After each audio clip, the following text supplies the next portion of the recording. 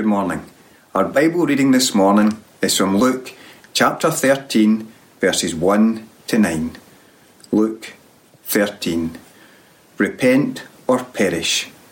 Now there were some present at that time who told Jesus about the Galileans whose blood Pilate had mixed with their sacrifices.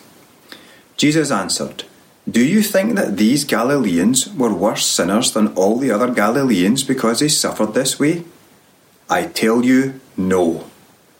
But unless you repent, you too will all perish. Or those 18 who died when the tower in Siloam fell on them, do you think they were more guilty than all the others living in Jerusalem? I tell you, no. But unless you repent, you too will perish." Then he told this parable. A man had a fig tree growing in his vineyard, and he went to look for fruit on it, but did not find any. So he said to the man who took care of the vineyard, "For 3 years now, I've been coming to look for fruit on this fig tree, and haven't found any. Cut it down. Why should it use up the soil?" "Sir," the man replied, "leave it alone for 1 more year, and I'll dig round it and fertilise it. If it bears fruit next year, fine. If not, then cut it down." Amen.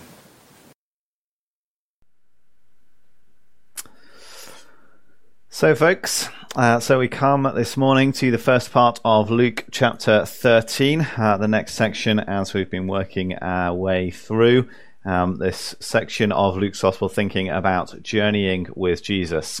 Today, verses 1 to 9 of chapter 13, we think about what we do when tragedy strikes.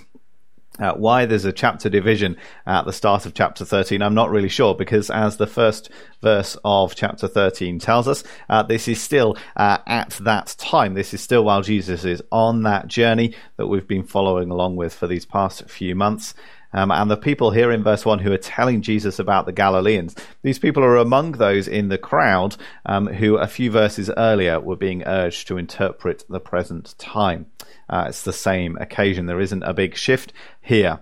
And the themes that Jesus is focused on in these verses are not dissimilar to what he's been saying for some time now.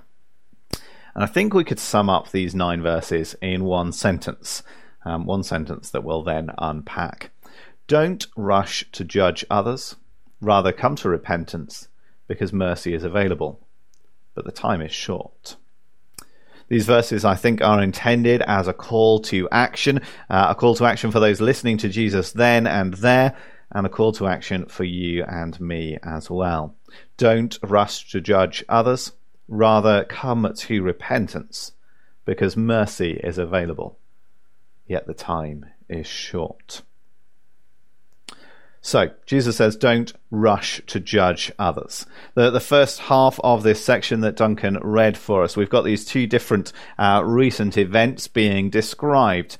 A number of things differ between the 2. The one triggered by Pilate, the mixing of the blood with the sacrifice, and the other, the falling of the tower.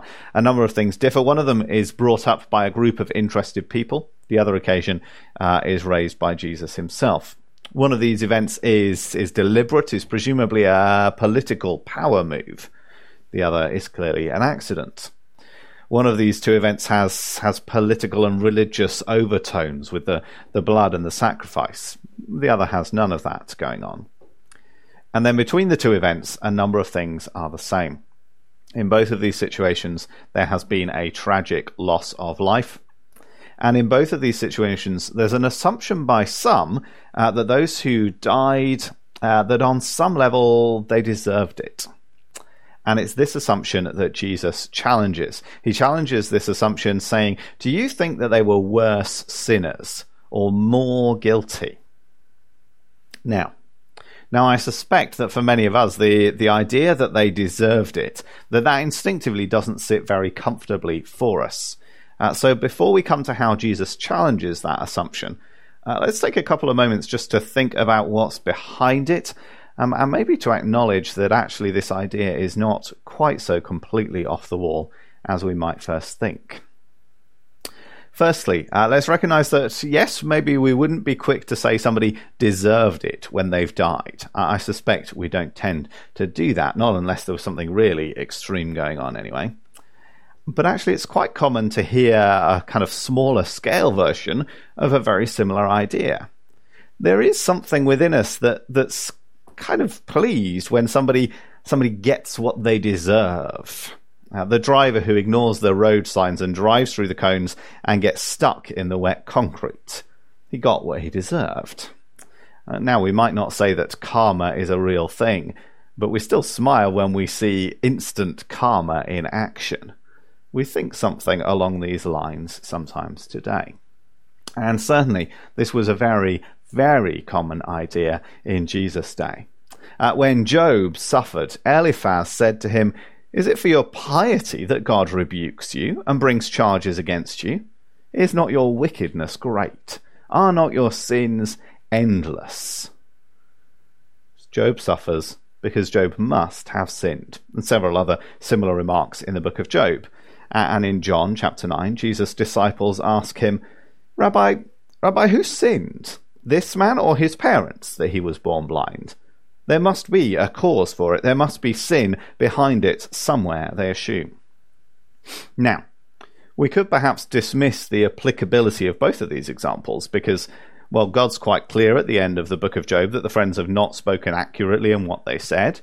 And in John chapter 9, Jesus replies to his disciples saying, "Neither this man nor his parents sinned," said Jesus, "but this happened so that the works of God might be displayed in him."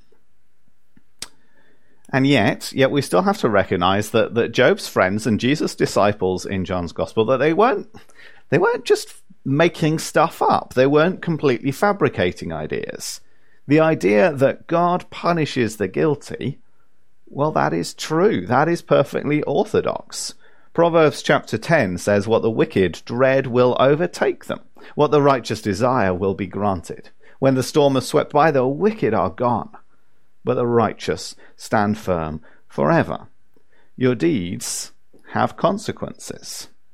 It's there in God's word. And we've looked on Sunday nights at one or two Psalms that say quite similar things to this section of Proverbs. The idea of being punished for wrongdoing, that idea is woven through the whole giving of the law that dominates the first few books of the Bible. It's true. Ultimately, God does not leave wrongdoing unpunished.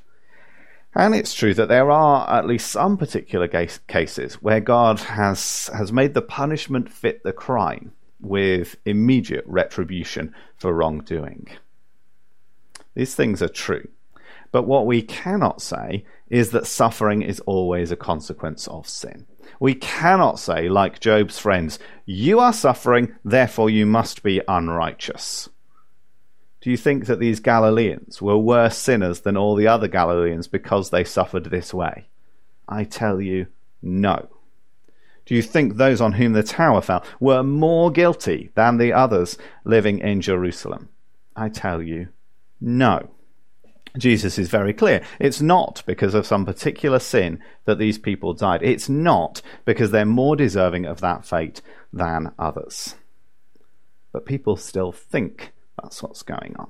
John Calvin, the 16th century theologian, he says, this disease is almost natural to us, to be too rigorous and severe in judging of others, and too much disposed to flatter our own faults. The consequence is we not only censure with excessive severity the offences of our brethren, but whenever they meet with any calamity, we condemn them as wicked and reprobate persons. We think the worst of others.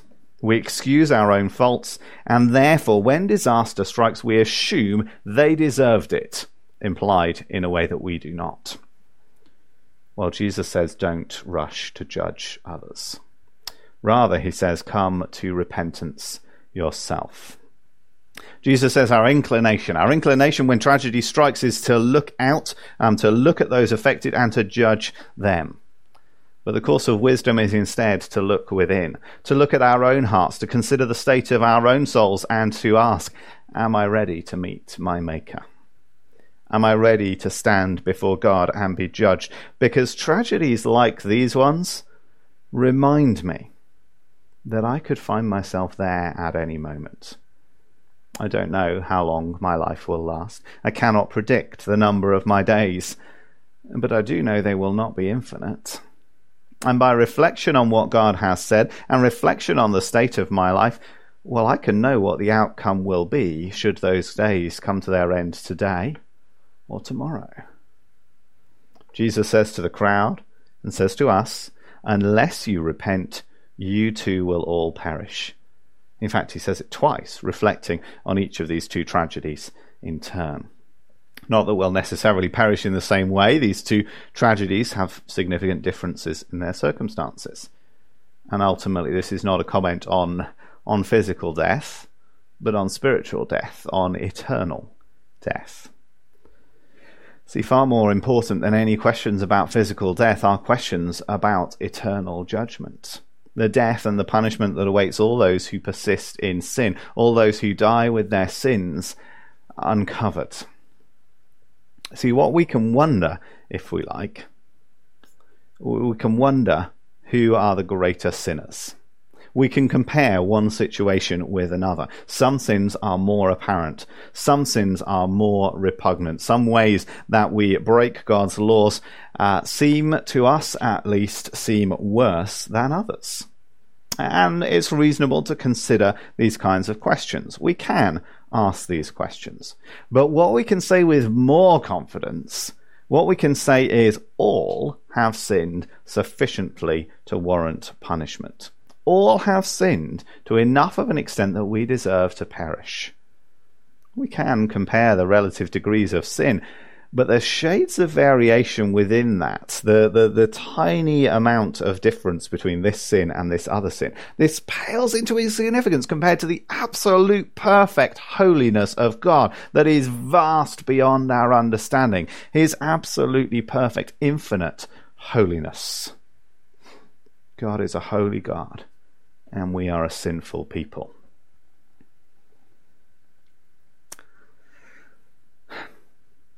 Here are tragedies in Jesus' day. Let's take this into our own situation today, shall we? Folks, does a virus that forces us to care for one another rather than caring for ourselves alone, if greater catastrophe is to be averted, does that challenge us? Does that challenge the individualism and the self-centeredness of our age? I think it may well. Does a virus that shows us that even our best efforts are no guarantee of safety, does it remind us of our mortality? Does it challenge our idolatry of safety? After all, says Jesus, the one who prioritizes saving his life at all costs, he will lose it. The virus may well challenge that idolatry. But more fundamentally than those questions and those challenges, more certainly we can say, as Jesus says of those tragedies in his day, we can say, and we must say, repent, lest you likewise perish. We certainly cannot, and I doubt many of us would be inclined to, we cannot say, you got the virus because you deserved it. Of course not. But what we can and should say is, repent, lest you likewise perish. So the necessity of repentance is apparent. Without it, there is no forgiveness of sins. There is no pardon for those who are not penitent. There is no fitness for heaven without our sins being washed away. And so we say, well, don't rush to judgment. Rather come to repentance, because mercy is available. But the time is short. Mercy is available. The parable in verse 6 and following makes this very clear, doesn't it? The man in this parable, he's been waiting for 3 years already. 3 years when the fruit which should have been there isn't. 3 years when this tree has not been fulfilling its purpose. 3 years when, as he puts it, it's been using up the soil. It's been taking the nutrients that could have been put to better use, that could have been helping the vines and the other trees to grow. This tree has been sucking up resources and providing no benefit at all. Why should it be allowed to continue? Why should it be allowed to keep going? Answer: it shouldn't. A fruit tree that doesn't fruit has no reason for continued existence.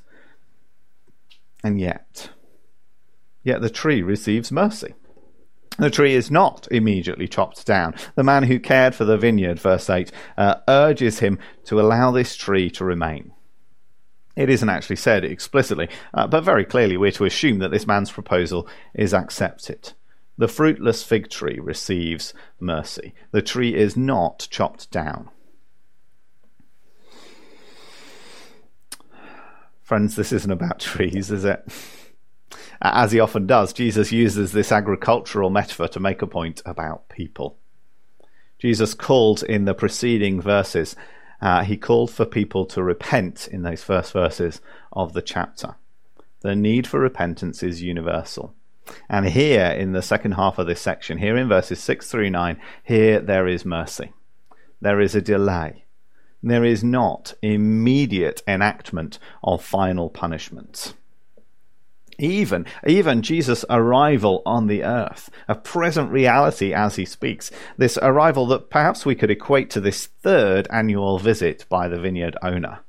Even Jesus' arrival doesn't mean that the time is up. There is still yet an opportunity for mercy for those who listen to Jesus. The sin is still real. There is still a need for repentance to occur, but there's a delay. God in his mercy permits the tree another year, permits humanity a span of years. Repentance is possible because mercy is available. Judgment is not immediate. So friends, don't rush to judge others. Rather come to repentance because mercy is available. But the time is short. The time is short. Throughout chapter 12, Jesus has been warning people, warning them to prepare for the coming judgment. And that warning now reaches its climax with the call in these verses to repent before disaster strikes. The tree gets one more year, one more chance to bear fruit, one more opportunity to become what it ought to be. It gets another year. It does not get an infinite delay. It's already had its 3 strikes. It gets one bonus chance. And then that will be the end. Even the compassion of the man tending the vineyard, even the one pleading with the vineyard owner to give it this extra year, even he won't extend it beyond one more year. Even he agrees in verse 9 that if there's no fruit next year, it may be chopped down. See, the vine dresser, he's not blind to reality, is he? He recognizes facts. If this tree still bears no fruit, then that's the end of the matter. The purpose of the extra year is not for things to just go on as they are. No, he proposes to dig round the tree. He proposes to provide manure with the very clear intention that something will change. The fruitless tree will bear fruit, and that soon. See, sometimes people act like the purpose of God's merciful delay is for us to just keep on as we are. Well, nothing could be further from the truth. Maybe it's overextending the parable to imagine the fig tree saying to itself in the coming year, saying, "Life is good. I've got freshly dug soil and all the manure I can eat. Let me relax and take life easy. All is well with the world." Maybe that's too much anthropomorphism for a tree, but there's a definite danger that we say that ourselves. That we say that of our own lives. There's a danger that we look at this world and we say everything is going to continue as it has always been. We look and we say, well, I've been fine these past 3 years and the next year looks pretty good, so why worry? We look and we say there's no judgment coming. There's a danger that we say, well, it's been 2,000 years. When are we going to admit that Jesus isn't coming back? When will we recognize that there is no such thing as Judgment Day? When will we see the folly of that attitude? There's a danger that is what is in our minds. Well, folks, Jesus' friend Peter would address exactly this question a few decades down the line. He wrote in the 3rd chapter of his 2nd letter, "Above all, you must understand that in the last days scoffers will come, scoffing and following their own evil desires. They will say, 'Where is this coming he promised? ever since our ancestors died. Everything goes on as it has since the beginning of creation. It's a very contemporary attitude, albeit written a couple of thousand years ago. Well, how does Peter answer those scoffers? Do not forget this one thing, dear friends.